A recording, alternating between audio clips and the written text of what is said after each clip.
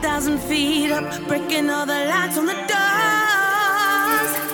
And I ain't seen no ceilings. We came in through the top floor.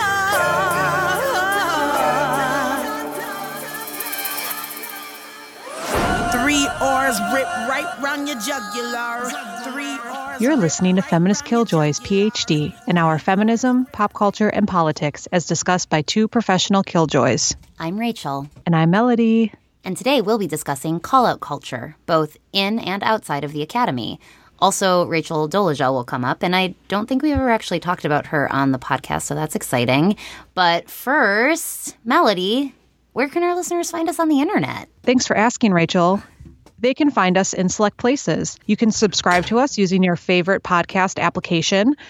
You will get extra FKJ bonus points if you leave us a review on iTunes, because it is a great way to spread the word about us and then gain new followers. Like if people search feminism, then we pop up and then they see your reviews and then more people listen. On the social tip, you can follow us on the Gram, the Twitter, and the Facebook. On Facebook, you can like our page for episode updates, but we also have a closed community page. So search for Feminist Killjoys Community -WTF Power. We'd love to have you. And then on the Fi, we have the Feminist Killjoys PhD mixtape curated by Rachel. And if you have some extra dollars and want to support us feminist media makers, you can leave us a mini micro monthly donation on Patreon. Patreon donators, by the way, get access to our spanking new newsletter that is called The Killjoy Review, also curated by Rachel with assistance from me. And if you just want to give us a little dough for some coffee or anxiety medicine or other things that we need to run this podcast, you can visit our website at feministkilljoyspodcast.com, click on the birdie and leave us a one-time donation. And then as always, you can email me in year 2005 by using an email address, which is fkj.phd@gmail.com. Booyah. Boom. What's up, Rachel? How are you? I am A-okay. It's last week of before grades are due. So senior grades were due on Friday, and everybody else's grades are due on Monday. And I have mostly everybody in, with the exception of a couple stragglers whose papers I accept late, for better or worse. So I'm almost officially done at the school where I've been for 4 years. So again, more bittersweet feelings, but it's been okay. It's been a good, busy week. We did a little more socializing this week, which makes me happy because I have enough extrovert in me that I need that. So we went out to celebrate Logan's 7-year chestiversary. So the 7-year anniversary of his top surgery, which was fun. I think we did something else social that I had book club last night, which was great. And Monday, there was like a pedagogy workshop that I helped organize at my school with a really wonderful kind of newer friend of mine named Shannon Weber. Shout out Shannon. If you're listening, you're very smart and taught us a lot about feminist pedagogy. So yeah, I got to see good people. It was good. It was a good week for the most part. Busy. Grading is busy. How about you? I went to my students' graduation. And it was really awesome to see them. They're very proud, and it was just a good time. And I listened to the new Kendrick Lamar on the way home, and I don't like it. So we can just talk about that during RWL, since that's my L. But last but not least, I do want to give a shout out to Manchita, my absolute favorite hip hop artist. She had an album release party that I couldn't go to last night because of graduation. And my wonderful partner told her that I wasn't going to be there. And she autographed, I have it in my studio, she autographed the CD, because of course I buy CDs. And it said, "Melody, you are a treasure to me." Oh, amazing. I know. Amazing. I know. That's incredible. And we don't even talk. I just love her from afar. And I guess she appreciates me from afar. And also all the hippie woo-woos out there, if you could just send some energy. I did extend an invite to Manchita to come on our show because her album's coming out soon. So I thought she'd be a great guest. Oh my gosh, that'd be amazing. Fingers crossed. I know. So we'll just send some energy and we'll see what percolates, what comes of it. So I've been having a good week. Great. So I'm going to just appreciate that and acknowledge that and be okay with that. You know how sometimes when things are going well, you're like, shouldn't I just be upset about something? I'm used to being upset about. No, totally. That's what I talk about in therapy a lot. Shout out to therapists. They're the best and totally normal, and everybody should go see one. If you have insurance, that'll cover it. Right, exactly. So moving on, we haven't really done our Who's Ruining the Dinner Party segment in a long time, and I think it kind of coincided with the sort of post-Trump election era because, you know, he and his administration are just always ruining the dinner party. But was there anything else more specific or different that you wanted to talk about this week? I wouldn't say that he has been ruining my dinner party every week because I've been just trying to like mentally get over it. Did we ever talk about on the show, Ann Friedman sent this out on her newsletter, but that Trump, how to deal with the Trump era from a therapist? We haven't talked about it, but I've seen that article going around. Okay. We should link it out because do you like it or do you find that advice? I still haven't read it. I still haven't read it closely yet. Okay. Admittedly, I've just skimmed it, so I can put that in our woo and self-care segment of our newsletter. Oh, that'd be great. The reason why I bring it up is because just this last week, I've been kind of, I don't know if it's reverting back to, but I think like different stages of mindfulness or grief maybe is like I've been having another wave of, are you effing serious? This is our reality. We were supposed to have a very smart warmongering female president in office. Right. Problematic, yes. I think with the Comey stuff that's been coming up with the FBI, it's reigniting my this is just insanity. And like the press is trying their hardest. I'll listen to NPR and the press is trying to ask these questions to the administration. Don't you find the timing to be a little problematic? And they just make up some weird excuse. I'm asking you, does the timing seem weird? And then they just answer something like they just try to change the subject completely. And it's just, I don't know. It's just, I'm just having another moment of this cannot be reality, but it is. And I know there's been some discussion of don't normalize it. Don't normalize him being president. You don't want to become complacent. But at the same time, don't have an anxiety attack every day about what he's doing. And I'm having a hard time. Either I let go completely or I consume. It consumes me. Does that make sense? Yeah. I don't know. What's your headspace about it recently? To be honest, I'm continued to be in a sort of vortex where I don't listen to the news that much, if at all. Like I went from listening to NPR almost all the time if I was ever in my car, which unfortunately is a lot because of the job I've had here for 4 years, to literally never having NPR on at all. And all I do is listen to podcasts. So then I read the news, via my social media feeds and checking in on other sites that I look at, but not if I don't want to.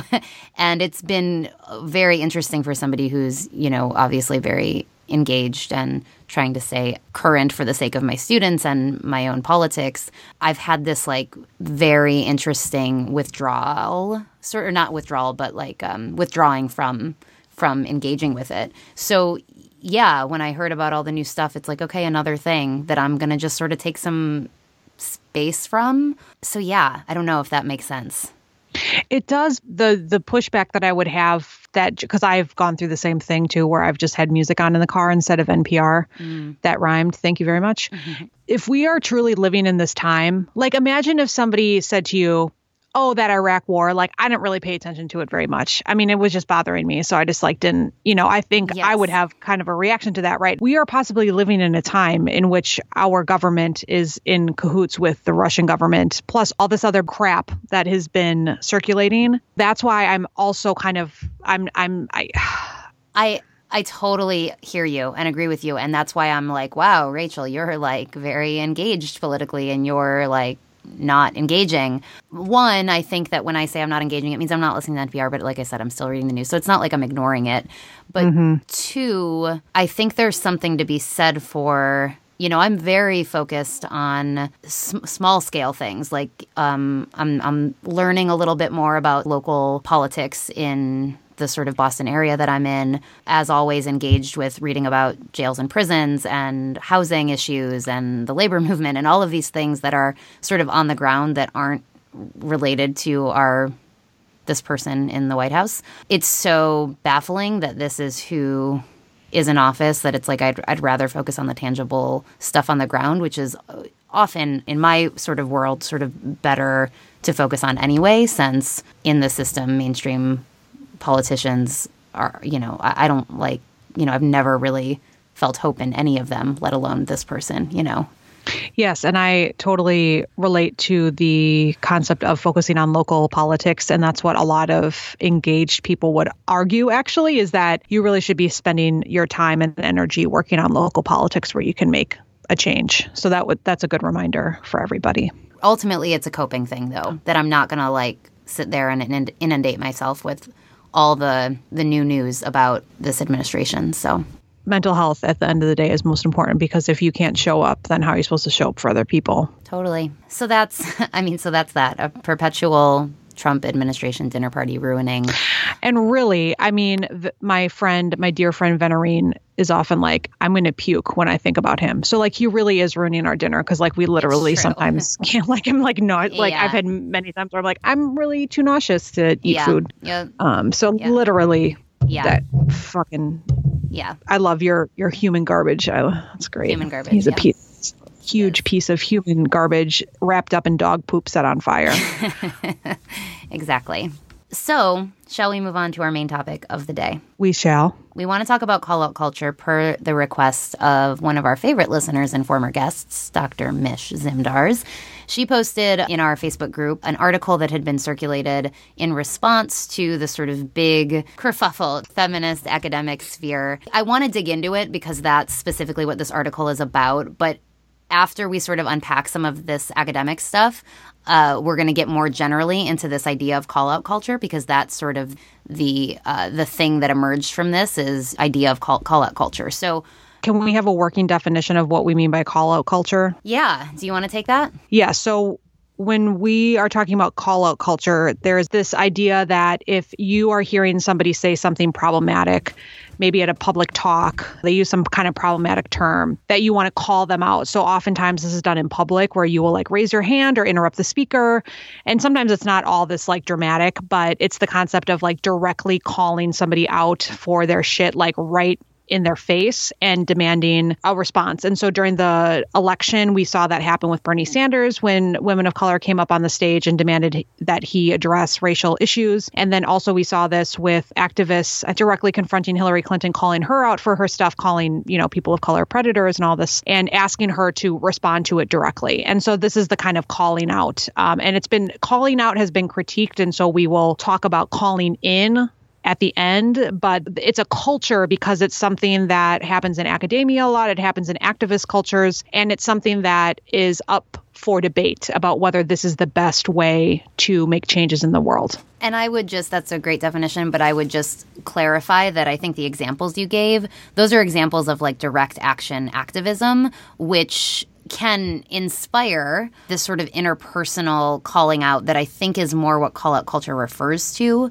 is the sort of interpersonal level of that, because the two events you described, those were planned, organized, direct confrontations about sort of systemic and structural issues, which can happen interpersonally. But does that make sense, though? I think that there's a slight difference. Oh, yeah. Yes, I appreciate that nuance. And I think I was just pulling those because those are televised ones that I know that we might all have the same shared knowledge. Yeah. I can't be remember, Rachel, when I called out that person in the lecture hall, but it could be that too. It's somebody says something problematic in your class, and instead of holding it in, wait a minute, that's kind of effed up. Let me tell you why. Absolutely. And also the internet. I mean, this happens on the internet. What's the internet? I'm not familiar. Just think of any thread where somebody posts the GIF of Michael Jackson eating popcorn, yes. that's probably some version of call out is happening, because anyway, so the internet is a place where it happens too. Thank you, Mel, for starting there. So with that in mind, another sort of example of this is the response to a journal article, an academic journal article. It's a journal called Hypatia, I think I'm pronouncing that right, by Rebecca Tuvel, and the name of the article was In Defense of Transracialism. By that, she means in defense of Rachel Dolezal to an extent. I skimmed the article, admittedly, I think many people who were weighing in on this didn't read the whole thing closely. She does start from a place of being very pro-transgender people. She uses the word transgenderism, though, which is a word that many, I'd say most scholars, activists, and often, obviously trans people who are outside of those spheres tend not to prefer. That's considered a word that's not okay to use in the West, in Western contexts and Western frameworks.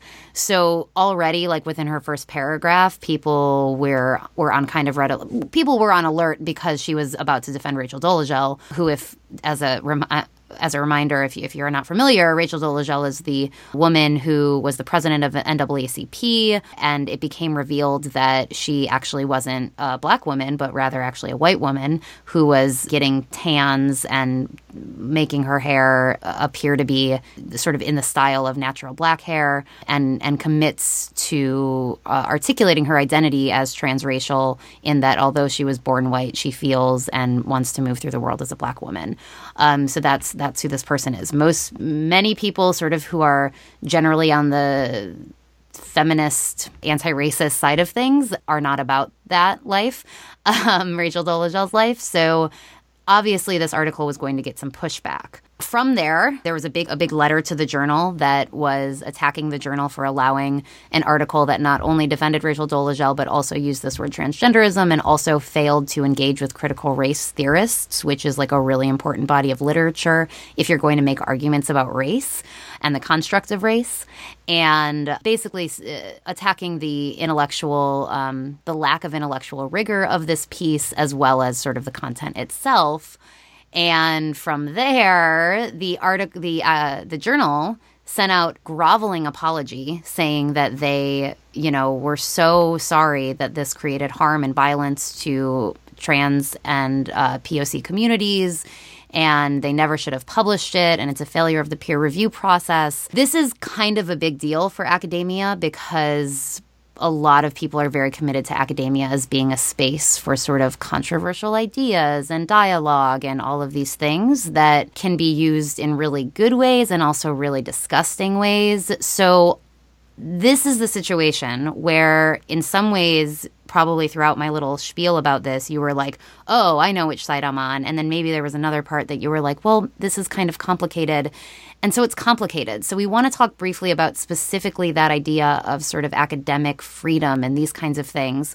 Also, we can get in a little bit to the content of that article, but then it's also about the response to this article. So Melody, I just talked a lot. What do you think? Well, I find this an interesting topic, not just for call-out culture, but this actual topic of bringing together transracialism, being transracial and being transgender, because I had a student actually journal about this the other week, and I didn't actually have a great response for him because as I was thinking it through, and this is more about the content specifically, It is a interesting thing to theorize and think about, because if gender is understood as socially constructed and race is considered socially constructed as well, then and I think this is part of what the article was getting at, is like, why are we so open and willing to talk about people being transgender, but when it comes to race, we're just not allowing that, like we're stopping that immediately. And I had never actually really thought about those two brought together, which is a very big plus for academia, that even if you don't like how the research is done, a la my love-hate for Richard Florida, these things are useful for your own brain power and for your own argument's sake. I appreciate that somebody is attempting to theorize about these things. So this is from a feminist philosophy journal, which gets really jargony really fast. But I think it is worth talking about, instead of just shutting transracial arguments down as being like, no way, no how, instead of kind of teasing out this like form of social construction and whether we only allow certain social constructions to kind of develop fully. So I'm just really interested in this debate. But what ends up happening in this case is that there has been a assumed correct position to take, and those who feel like they are in the correct position are calling her out pretty intensely and admittedly probably making her feel like shit. It's not fun to get called out, even if you feel like you are in the right. It just is not a good feeling. I'm curious, very briefly, if you know more about the discussion of transracial, transgender, social construction argument. Yeah, I mean, well, back when Rachel Dolezal was first coming into people's consciousness in the media, that was right around the same time that Caitlyn Jenner was coming out. And so there were quite a few think pieces and popular articles that were circulating about this exact topic from both trans people and cis people and POC and white people. In general, it kind of seemed that good feminist, left-leaning people were on the side of transracialness being an impossibility. Rachel Dolezal is an opportunist who was, appropriating Black culture to, find success in a realm that wasn't even her realm and those kinds of things. And I agree with all of those critiques of Rachel Dolezal because she was an opportunity. I do understand it as opportunism if you're going to lie about, or rather, I'm trying to be open to a different framework. But if you're going to say that you are a particular racial category in order to get something, I think you need to be really fucking self-critical about ethics. All that is to say is that, it's been discussed. And so this, as is the case in academia, and this came kind of 2 years after many other articles were being written in popular publications. But I think it's saying this idea that there appeared to be a right side to be on, because I think that's when things get really tricky. Is it's easy to say, okay, there's people who are for Trump and people who are against Trump. That's honestly like such a lovely division to have in our country right now, because it's so easy. It's like, oh, we're all in agreement that we're all being whatever, anybody who you meet who's anti-Trump. It gets much more fucking complicated when you're like, wait, are you more of like a third wave feminist, or are you like just like we were talking about last week on the show with all of the different iterations of feminism? There is no monolithic opinion of whether it's people of color or trans people. Amongst those communities, amongst feminist communities, you're going to have a lot of different opinions. Overwhelmingly, the side came down on transracialism, like I said, not being legit, partly because I think one way I've kind of explained it or thought through it is that there's not a history of appropriation of gender in the way that there is a history of appropriation of race, in which white people take something from POC and benefit from it. There's not quite that history with, unless you want to think of like labor, like men take women's labor, but men aren't pretending to be women in order to get benefits. It just doesn't map on that way. So I think that history is like really significant and an important distinction. That's a little bit of background on how I've thought through it and how others have thought through it. That helps. I mean, I think that's where I was kind of sensing the answer to be anyways, that it always comes back to historical context and who's been marginalized in the past. And I've just, been struggling to talk about that with my students, especially when they're not from America, because I have to talk to them about this long, long, long history of racism that, somebody from Ukraine, Russia, they don't deal with race the same way we do. And so to make this a more global conversation, it's really hard to explain all this to non-U.S. students because they have to understand this really intense relationship that we've had with race in this country. I had a student kind of write about this, and he's like, I don't understand transgender, but I also don't understand transracial. So it all sounds good to me. And I'm like, okay, well, really like that you're not being judgmental, like you're just like trying to understand. But I had a feeling that it just really did come down to historical context, but I wasn't sure, because it's been a couple years, if after all the think pieces came out, a kind of carried on argument that I might have missed or just kind of lost in the collection of think pieces that came out. So I just wanted to make sure that I wasn't missing something. Yeah, there have been other pieces written, and actually something I want to bring in. It was actually just a Facebook post that got quoted in a Bully Blogger post that mentioned some other people like Adolph Reed and some other people who've been thinking through this. So we'll link to that in the newsletter. Something that this former colleague of ours, Ani Duda, writes is that a couple of things that I want to point to. And the first is what you were just talking about in terms of non-U.S. born people. And one of the big critiques of this piece is that use of the word transgenderism. And Ani was explaining that some what we would classify as gender nonconforming people in India use words like transvestite and crossdresser and she-male, words that are like not okay in U.S. Western queer culture.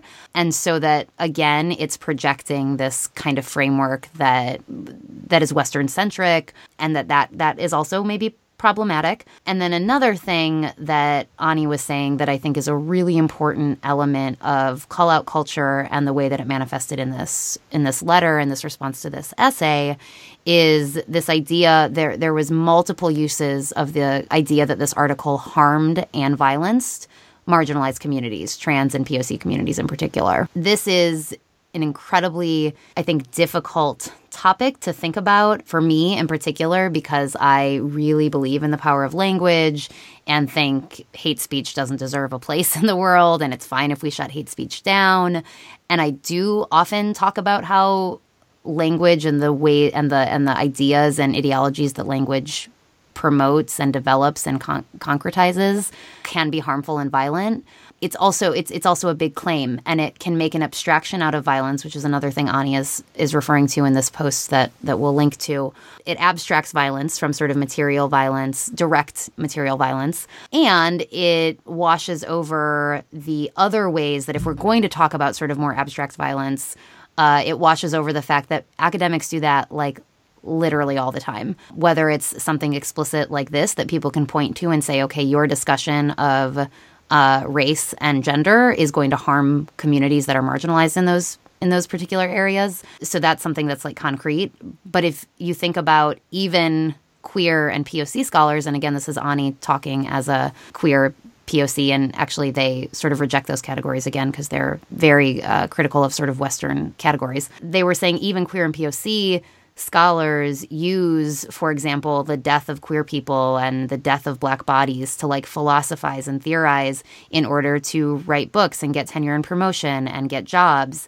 And that too is exploiting the material violence and harm against communities for the benefit of one's like personal career, and that we're all fucking complicit in that if we write anything about marginalized communities. So I really loved their response to this, and I'd love to hear your thoughts about all of that. But specifically, I'm really interested in the idea of, can scholarship be harmful and violent? Can speech in general be harmful and violent? Is that why we're trying to stop it?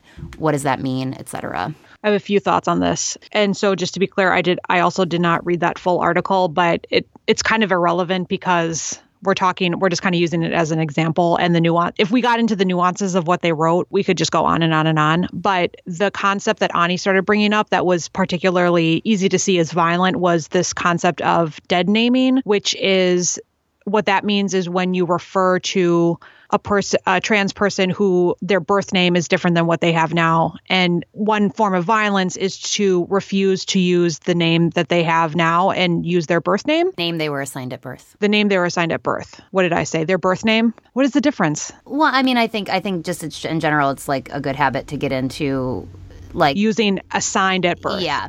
Assigned at birth. Okay. Yeah. The name they were assigned at birth. Yeah, given, assigned. The name that their parents or guardian or somebody gave them at birth. Okay. Right. I'm learning here. Recorded learning in process. Mm-hmm. Okay. So the name that they were assigned at birth is different than the name that they have chosen. What's the... Yeah. So, for example, Caitlyn Jenner, her name is Caitlyn Jenner. What was her name before? Well, the name that was assigned at both. We don't even say it, right? We wouldn't say it, right? Chelsea Manning is another person. That's her name. And if you would refer to the name assigned at birth right now in a news report or a blog, you just don't. It's a dead name. And so in this article that is now being called out, they were dead naming Caitlyn Jenner. I just wanted to clarify that like that was one of the forms of violence. Mm-hmm. If you don't want to read this like jargony article. And I will say, I love Ani dearly. It's also very jargony when, it's very smart. Like this is Rachel's point about how language and academic theory can really help kind of tease some things out. And I learned a lot and it made me think differently. But honestly, it's very hard to get through. And what else? You were asking me about the hate speech thing, right? Well, yeah. I mean, I want to back up. So you're naming that as a form of violence. So you do believe that writing, speech, rhetoric can be violence? Yes. Of course, because, I mean, especially if it's inciting violence if it encourages violence against other people. And even, I mean, Malcolm X, his stuff is referred to as violence rhetoric. So yes, I think it can be a powerful form of violence or represent violence.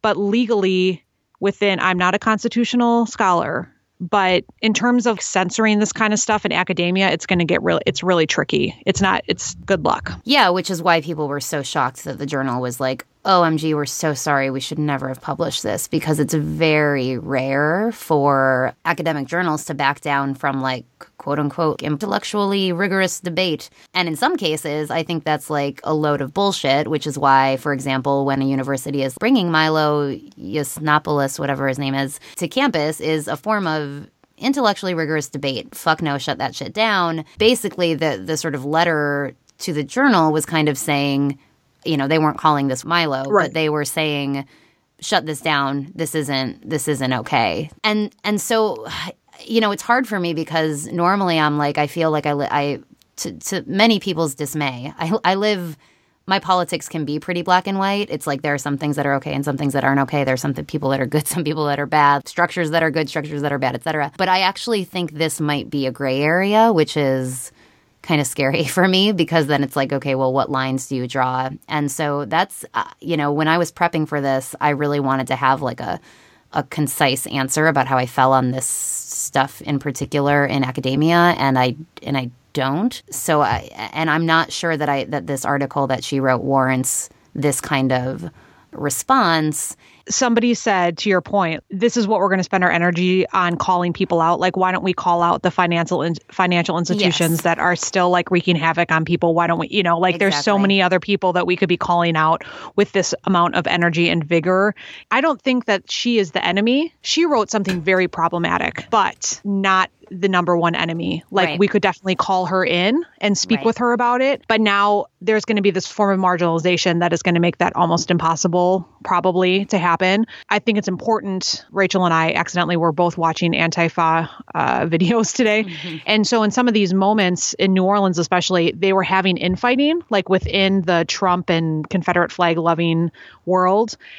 They're not, I'm sorry, I shouldn't conflate them, but the infighting was about that. And somebody made a point of like, see, this is why we have to stick together, because this could happen to us. Where like Antifas are fighting with more moderate leftists and, you know, and we problematize the heck out of it too.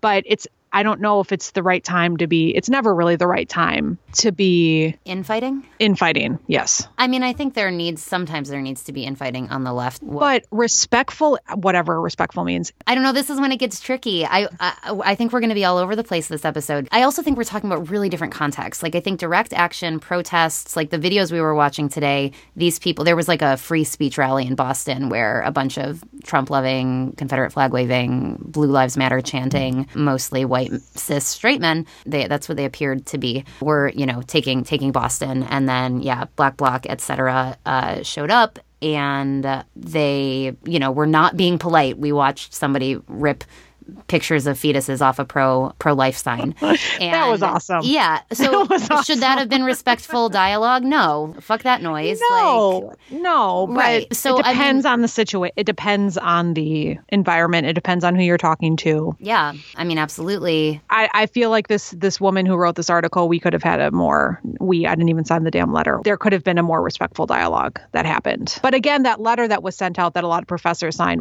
it wasn't against the author. It was against the journal. Because peer review is like it is a long process. There's many people who read your article and send very critical feedback to you. And knowing that is a feminist journal, for that to slip is pretty outstanding. So there's so much more to say, but let's start giving some concrete examples, not just in academia, not just in protest spaces, but what other ways can we think about talking about call-out culture and how it looks in the world, whether it's on the internet or in the classroom or at the workplace. I'm interested to sort of hear your thoughts. I mean, it sounds like you're saying there's sort of a time and a place. There's a right way to do it and a wrong way to do it. I mean, so what are some other examples that you think it might work or not work? I've been thinking a lot about the times that I've been called out and that I've called other people out, and it's had various degrees of success. So a successful story is that when I was more in my militant feminist ways, I still am, but I've softened up a little bit. Being a teacher and trying to bring everybody in, you kind of learn how to like not be so militant in the classroom. And so I've really applied that to my whole entire life. And when I was more militant, I would do a lot of calling out within my family. So my dad would give my brother a Christmas card, and it had something sexist, like a woman being stuffed down a chimney or just something horrible. Totally disappointed in them. Like, really, guys, like, I did not expect this from you. So I would call them out and I would make them feel like shit. And I would do that a lot. They either got defensive. And so that's just one example, but it would just go on and on and on. So either they would get super defensive, or they would say things like, you always make me feel like I'm walking on eggshells around you. So I didn't like that, because one of it was defensiveness and the other one was, I have to be so careful around you. I don't know what to say. I don't want to say anything racist. And that's my mother. She'll be like, I don't know. Can I say it? Can I say that I was in the ghetto? No, Mom, you cannot say you were. I mean, you can, but yes, I will give you a weird look. Right. For a long time, I was kind of beating myself up for the calling out that I did with my brothers for many, many years. And I would talk to my dad about it. And I was like, I don't know. I shouldn't have done that. And he's like, no, Melody, you know what? You didn't see it, but they would change. Like, after you would say something, like, they might have gotten defensive in your face, but I saw them alter their behavior in the future. And, my oldest brother has said that to me multiple times. He's like, I'm so glad that you called me out when I was younger. I didn't know. And had you not said that, I wouldn't have known. It worked. But for people who call, if you're worried about the other person's feelings, which I am often, you might feel like it's not doing much good. But I feel like if you put them through that kind of jarring experience, and I do this with biking a lot too. This is totally not political, but somebody who like cuts me off, I'm like, fuck you, like, just like ends up being very dramatic. But I swear that after that happens, how can you forget that encounter? Right. And even if you're giving the bicyclist more room so they don't yell at you again, you're at least giving us more room. And if you don't say anything sexist anymore because you're worried that your sister is going to be around the corner, then at least you're not saying sexist things anymore. It's a risky form of making people accountable for who they are, but I think it might work better than people feel like it might. And also, it requires a certain type of person. So one of my students, she's a very traditional introvert, and she will not call people out. Mm-hmm. She will make friends with the person that is being marginalized and maybe speak with them quietly later. But, this is not for everybody. In terms of me being called out, and I can think of, when we were in that feminist theory class, that happened constantly. Yeah. And that did not make me feel good. It still doesn't make me feel good. Yeah. But did I turn into a better scholar and activist from it? Probably. Yeah. They made me think about things in a way I never would have. I didn't like their tactic because, again, I have trauma with yelling. And so I don't react very well to that. But I can't say that it hasn't impacted me for the better. Yeah. Because I still think about those conversations. Right. For our listeners, I mean, you probably put the pieces together, but we were in a really contentious feminist theory methods class, and there was lots of calling out that happened. Yeah, I think you're right. Your discussions about your family echo mine. I mean, I love my family, but, they sometimes say things that feel really problematic, and I've noticed changes because I've said things, which sort of, in that case, I think demonstrates the impact of having a relationship with the people you're calling out, as opposed to, I don't know, some of the other examples. Like, is it definitely as effective if you like the guy in the car? Like, maybe you're right. Like, he probably won't forget that. But is there something to be said for the sort of strong? There's a sociological essay about why people like stay involved in, this is separate, but I'm applying the theory. Like, people get involved in sort of protest and activist movements because they have a connection to somebody involved in those groups. And so it's like this idea of strong ties. And I'm wondering if that is applicable to call out culture. Like, if you have a strong tie to somebody who's calling you out, is that more impactful? Right. Maybe not. I don't know. Because I'm just thinking about, like I said, my family responds to that, and, but they love me and probably want to do right by me, as they say. I hear you, and I think I've never been quite as militant interpersonally, I think, as you have, and that's one of the things I said I loved about you in our love letter episode. So I haven't done it as much. I've certainly talked about it on the podcast and written about it in blog posts and written about it in essays and found polite and decorous ways to talk about it in classrooms. So I don't know that I have a ton of experience thinking about that outside of the one I just said about my family. But I think I feel similarly. Like, I remember those conversations in that feminist theory class, and they were really uncomfortable. And I think another thing about call-out culture is that oftentimes the people being called out are people who hold non-marginalized positions, who are talking about marginalized people or something that impacts marginalized people. And it's okay to make people in dominant power positions feel uncomfortable. But if it ultimately isn't effective, I don't know. I also think it's important to think about who you are, who the person is, and like where what the issue is and like where you are, right? It's so dependent on the situation. And I wish it was more clearer than that. Like you should call out people in this situation, but not this situation. It just really depends on your energy level, who the other person is. Like I could call people out every day. Do I? No, I don't have the energy for that. And I tend, upon reflecting for this episode, I tend to call out people that I have some kind of tie to, or I respect, or I think both who I call out and, I think we witness people getting called out a lot, especially on the internet. I think it's for people who expect better of people. I'm not going to call out a Trump supporter who's like totally for banning immigrants coming. Like, it's just not worth my time when they call people illegal aliens or whatever problematic terms they use. It's just not worth my energy. But if I see a family member or somebody at my school using that term, I will take the time because I expect better of them. And I just, and that's what people have said to me when they've called me out. They've been like, oh, I didn't think that you would say or do something like that. So let me tell you. And yeah, it's like very uncomfortable and it sucks, but they're right. And it's worth listening to. I shouldn't say they're right, but they have a point and they have been impacted enough where they want to take the energy to talk to you. And so it's worth listening. So I cannot come up with an argument like, yes, I am for calling out culture, or no, I'm against it. Right. It's highly situational. But I am very much more in favor of calling in. That is for sure. Yeah. Do you want to explain that? Yes, and then you can clean it up as you do. Where's John? I need to have like a soundboard. Yeah. Where I just clip out that part where he's like, "Clean it up, Rachel." Right. And then, okay.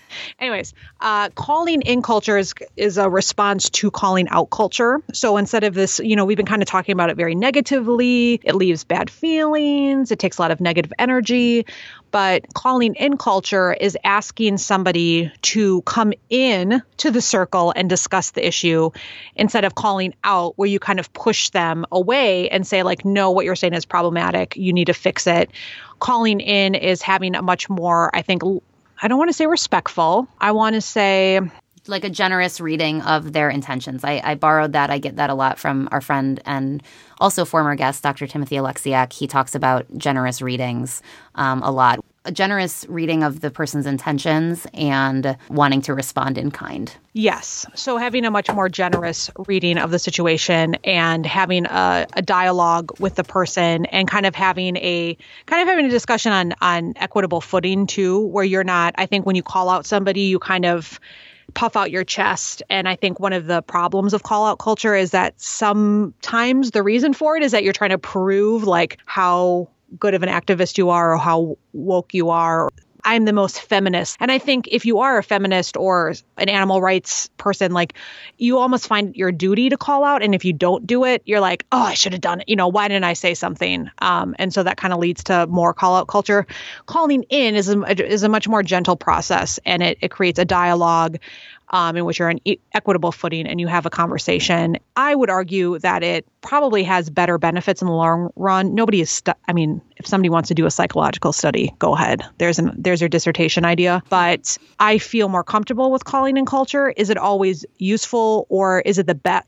Sometimes it's just not possible. Are you going to call in Milo or Right. Spencer? Right. Hell no. Are you Right. going to call them out? Yes, because they do run that fine line of hate speech. Like technically, this is why campuses can never not invite them, because they could file lawsuits and they know that. Right. Because it's technically still protected speech, Right. because they're not saying go out and kill XYZ. Or Trump, on the other hand, has done plenty of hate speech, in which this blog collection that Rachel has been referencing brings up, but they don't, they know the line and they never cross it. Yeah. Unfortunately, they are smart. You call them out. You don't call them in. Right. But I think, amongst, to not splinter ourselves and to create a bigger movement for our quote unquote side, it is better to call in. That's my opinion.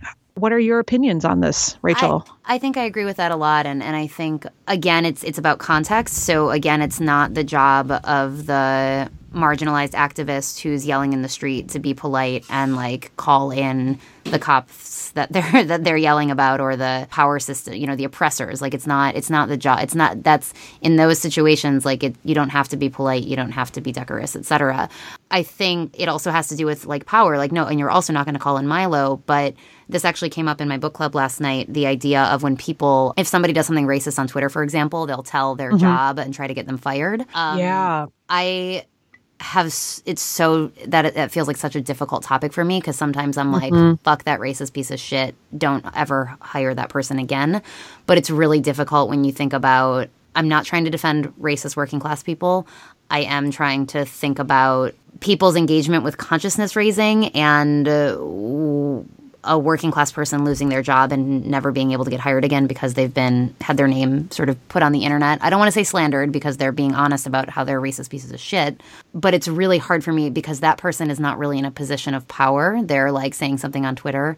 So, and some, maybe, and again, that's like another gray area. It's like, well, is there like an X amount of income that makes that okay? And I don't know. But I mean, it's okay, like public figures who are pieces of shit, call them out, run their name through the mud. Non-public figures who are pieces of shit, is there a possibility that you could engage that person in conversation? I don't know. It's the same thing when students do racist things at school. And sometimes I'm like, yeah, fucking get out of that fucking school. Especially at a college level, you really don't have an excuse to like say that you just like weren't aware that this is racism or things like that. And I just want to reiterate, I'm not defending any of that shit. It's fucking deplorable. And I've been glad when I've seen people get fired and get kicked out of college. That said, I'm not positive that is 100% the right answer. I don't know. I'm really scared to say that. Another thing to think about, and one of our readers on our Facebook group, Maddie, who I like very much, very engaged on the page, talked about how call-out culture can be ableist and classist. And that is also true when you think about the entry point into these conversations are often a product of education and or time to devote to like being in activist spaces where you learn these things. Not everybody has access to that. I mean, there's, again, this person who wrote the article using transgenderism, like, I'm sorry, you don't have an excuse. You're in higher ed. You have access to the internet. Like, nope. But people from my hometown saying transgenderism, okay, right. Yeah, maybe you don't know what that means. Like, you probably never heard anybody ever say anything other than that, if at all, and you just don't know. And so as like somebody who's really devoted to education, which is like a fundamental part of creating change, agitate, educate, organize, that education component is really key. And if people don't know because they have lack of access to education or work so much that they don't scroll through progressive Tumblr pages and learn all the new lingo, then it's really difficult to like say when people fuck up that it's like not their fault because they should be accountable. But I think there is an element of truth that call-out culture can be classist. And in terms of ableism, it's a similar thing in terms of people. There's this idea of spoon theory that I think our friend and former guest Angela Carter, who was on the podcast, talked about. People with mental disabilities there's something called the spoon theory, and you have an X number of spoons that you can sort of energy that you can expend. And if your spoons run out at 5 p.m., you can't keep reading and learning and engaging because you literally don't have like the capability to keep engaging. So those are some ways that we could think, I think, more broadly about who we're not giving generous readings to without taking those kinds of things into context. And I was just thinking about that with my mother, about when a family friend is transgender and my mom continued to use the wrong pronouns. And somebody at my work actually uses the wrong pronouns for somebody else too. And knowing again that they don't come from a background in which they're educated on this, like I wasn't harsh on my mother or my coworker. I was just like, Mom, remember it's he, him, I wasn't, whereas somebody else that would do that, I'd be a lot more fierce with. But I think that's really important to remember, thinking through people's background and whether it's even, I don't want to say appropriate, but whether I don't know why we can't come up with words today. I swear we have PhDs. There's probably, it's some moon or something. The thing is, the Venus is in somewhere where the communication is. Just context is very important to know where people are coming from. And so that's a good reminder. Yeah, and I think it's also even the most educated amongst us and like people who have time to scroll social media and like learn what the kids are saying. Even that, I mean, it's impossible, maybe not impossible. I mean, it feels impossible, I think, to never fuck up. And so I think two things in terms of we always, I think, bring back on the show like how to be an ally or an accomplice, especially since we're white ladies. But you can think about that in terms of any area in which you have sort of a more dominant power position. To think about how do you respond to those times when you do fuck up is important. So situations that Melanie and I mentioned, it's like, yeah, they fucking sucked, but we learned. We listened, we learned. We didn't just completely shut down. I think that's really important. And I think also in terms of if you're doing the calling in, especially if it's calling out too, if that's the approach you're taking, the emotional labor of that, again, if it's about race, for example, and you're a white person, like maybe you are the person who should take the time to jump on a Facebook thread and say, hey, I'm going to jump in here and I'm going to be like really polite and I'm going to like talk to you like white person to white person about racism. Yes. Like that's a way that calling in can be effective and something allies can do. It's a tough topic. It is, especially when we start really digging into it. Yeah, I would love to have this conversation continue. I'd be really interested if people want to. There's already a thread going on our Facebook group, but I'd be really curious if people want to tweet at us or jump on that Facebook thread or on the Facebook page. I'd love to hear more thoughts because I think it's really complicated. Important, though, because it's how so many of us move through the world trying to navigate a lot of fucked up things all the time. Another thing to say about the people who get fired from their jobs is it creates this very neoliberal approach. Actually, I'm going to credit my partner, Logan, who made this point this morning when we were talking. It's a very neoliberal approach to sort of finding a solution, right? It's like, let's find this individual who did a bad thing and get them fired or get them kicked out of whatever, which is what we do with cops too, right? It's like, oh, there's that bad apple. Let's get him fired and everything will be okay. That individualistic approach is, I think, also problematic and not as generative as other forms of engagement can be because it basically it creates the bad racist individual or the bad transphobic individual, and it ignores the society that bred that racist or transphobic individual, and those structural elements that are always so important to return to. And I think if we're constantly blaming individuals, it's not productive. It's the same thing with Trump, honestly. Trump is like a unique kind of monster, but he is a response to sentiment and a desire from a large part of our society that is bred from and born from toxic masculinity and white nationalism and all of these other things. 100%. And I would say, too, another example, I know neoliberalism is maybe a complex term. It took me a while to get my head fully wrapped around it. But another like kind of systematic thing that I've been thinking about this week, as I'm working with the affirmative action officer at my work to just kind of tighten up that program a little bit more, is with hiring and about how the structure that is creating a very white dominated workspace. And then when you individually choose to hire a white person, like, are you busted for that? Or is the system that kind of encourages and rewards white performativity at jobs, and this is a whole other conversation that I'd be happy to talk about if people are interested. It's not just the individual who chose to hire the white person. It's the system that kind of rewards white working culture, if that makes sense. We're just used to seeing that in the workplace. And then so if people come in with other cultural backgrounds, those things will be coded as not as professional or not what they're looking for. It just gets coded. And so that's our school could get called out for our hiring practices. Yeah. Is it individual people's problems? Sure. Is it our structure? Yes. And it's just harder to identify. It's harder to talk through. It's easy to blame individual people. It's a lot harder to talk about the systemic reasons why that keeps happening. And I don't always think it is the individual person being like, I'm racist and I don't want this black person here. I'm going to hire the white person. Right. No, they never say it that way. You'd be amazed. Have you ever been on a search committee? I never have.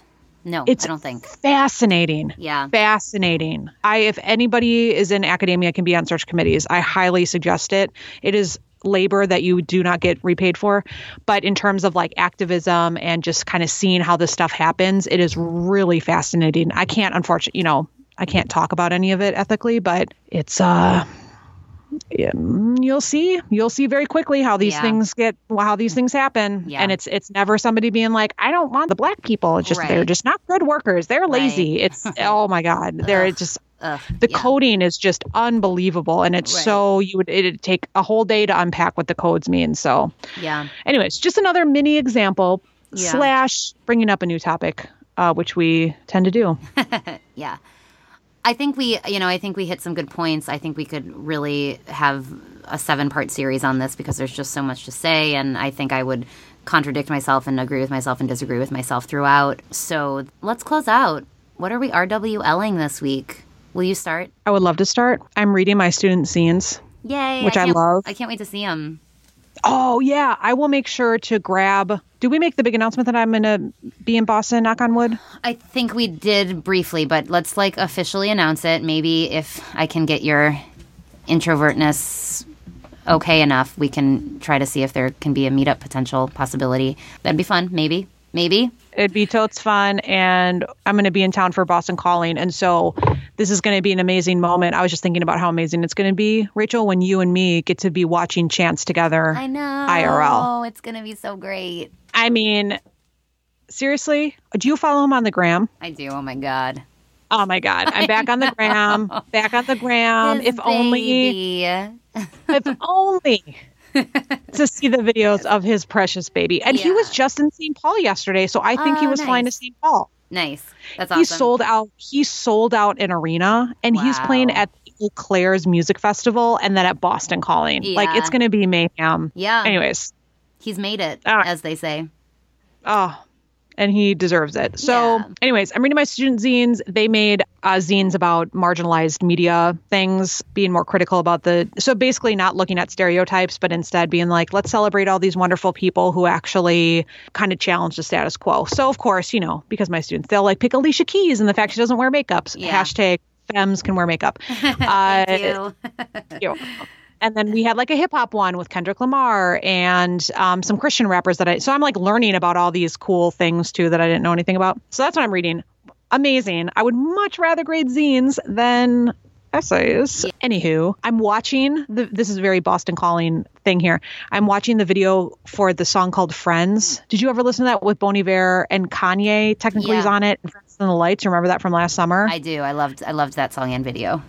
So I've been watching that video a lot this week because I'm trying to learn the dance. I never taught myself the dance, which seems really weird because I love to dance. Can we post that on social medias? Oh my gosh, this would be a great newsletter teaser. Can we put it in the newsletter? Me dancing? Yes. Okay.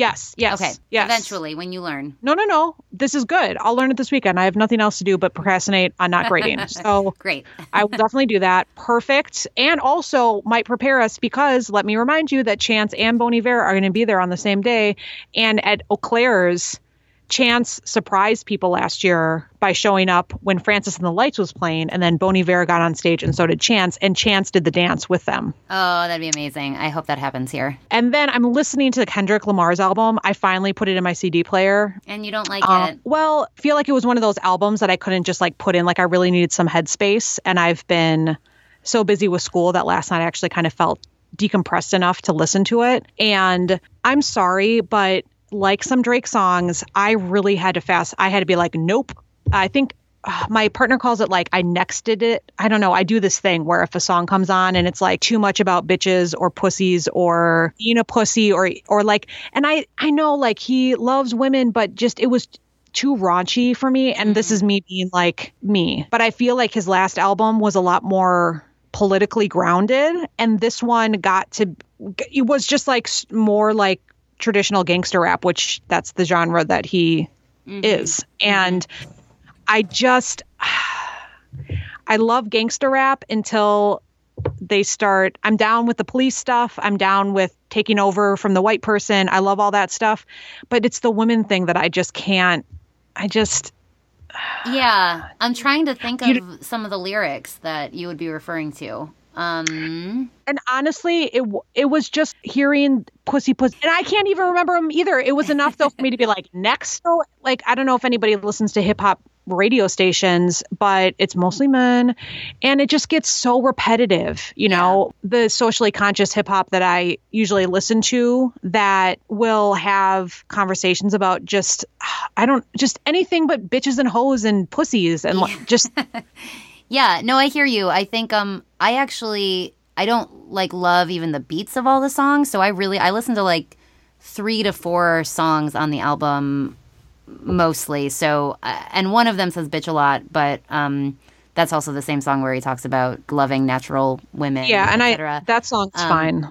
I don't mind that song. So yeah, I listen to DNA, Humble, Love. Those are the 3 I listen to the most. So maybe I'm just like not remembering. But yeah, no, I hear you. And I was kind of lukewarm about the other songs in general. So yeah, that's fair. I can do a fuller report back. I just threw it in. And I have the CD. So do you get the track where it's like a 1-minute track and he's talking about a blind woman? Yes. Who? Yeah. Okay. See, so that's how the album starts out. And then it links up into police brutality with the news stuff. And I was like, yes. And then it like just goes somewhere else. Yeah. And I know I want to acknowledge I'm a white person. I'm a white woman, and I'm not criticizing Black expressions of music. Like Kendrick can do his thing. I totally still respect him. Just personally, me, I do not like those songs. I'm not slamming gangster rap or. It's fine. It's just my feminist framework that just makes me kind of shudder. It's the same reason for why we had talked about that Drake video for the Cheesecake Factory, and the beginning is amazing. Yeah. And then so unoriginally moves to the strip club. Like it's so not, and that's what I think is maybe making me disappointed with Kendrick is like, you do amazing cultural work. Yeah. And it bums me out when people go back to the traditional thing. But again, I'm a white lady. I'm not from that culture. I'm not from Compton. I'm not from that space at all. That's his expression. I just am not a huge fan. And so I felt as a white person, I needed to share my opinion because that's what white people do. I'm sure everybody's very grateful that they know. Finally, been dying to know. Yeah, no, but I hear you on everything. I don't disagree with that. So I'm also reading student papers. I had 2 sections of a class that was my sex and gender class, and they wrote about the sex positive comprehensive sex education curriculum that they did for their group projects. But they were not very inspired papers. They were, it was mostly students, I think, that were just trying to get those papers done. So they were fun to read in terms of some of the things. Oh, you'll appreciate / want to cry everywhere about this. There were like multiple student papers from young women who said that they did not know that women that girls were allowed and or capable of masturbating throughout most of their life. Mm-hmm. And it was just like so sad to read those things. So sad. True. Yeah. So that was true. Yeah. I also had a senior seminar this semester, and those papers were fucking amazing. I had 6 seniors writing 25-page papers about things like police violence against queer and trans communities, about women's programming or the lack thereof in women's prisons, women of color in the criminal justice workforce. Really, really wonderful papers, and I'm really, really, really proud of them. Watching, I left blank because I did not make time for television this week. So in terms of videos that I was watching, I was watching the Free Speech March from Boston today on Twitter feeds. So that was fascinating. And I've been listening to this for a few weeks now, but the new Sylvan Esso album is really, I have to get that. It's really, really good. It's like, I love them. It's solid start to finish. It's really dreamy. It's great. Do you know there's a Milwaukee connection there? Did I ever tell you that? I don't remember if you told me that. Excuse me, let me impress you. I went to high school for 1 year with Nick Sanborn, and we were in a play together, and I have multiple pictures of us together. Wow. And then we stayed in touch. Yeah, and then we both moved to Milwaukee, and so I know him. He'd recognize me. Why doesn't he come on the show?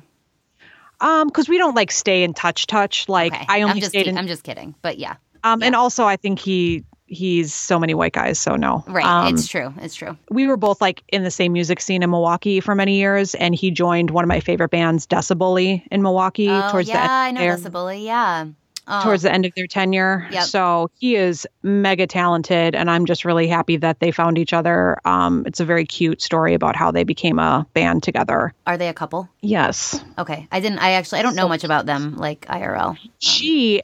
And they performed at, so they're performing at Boston Calling. They performed at Eau Claire's last year or 2 years ago.